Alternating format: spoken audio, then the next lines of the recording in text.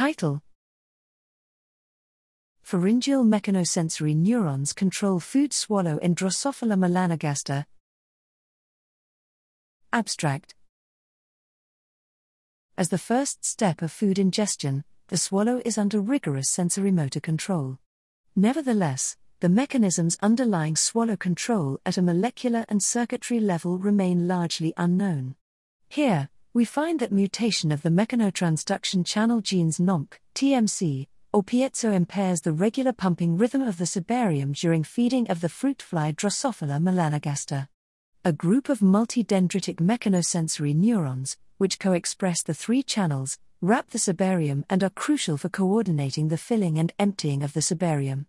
Inhibition of them causes difficulty in food emptying in the cibarium, while their activation leads to difficulty in cibarium filling.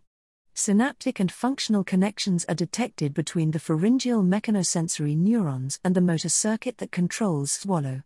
This study elucidates the role of mechanosensation in swallow, and provides insights for a better understanding of the neural basis of food swallow.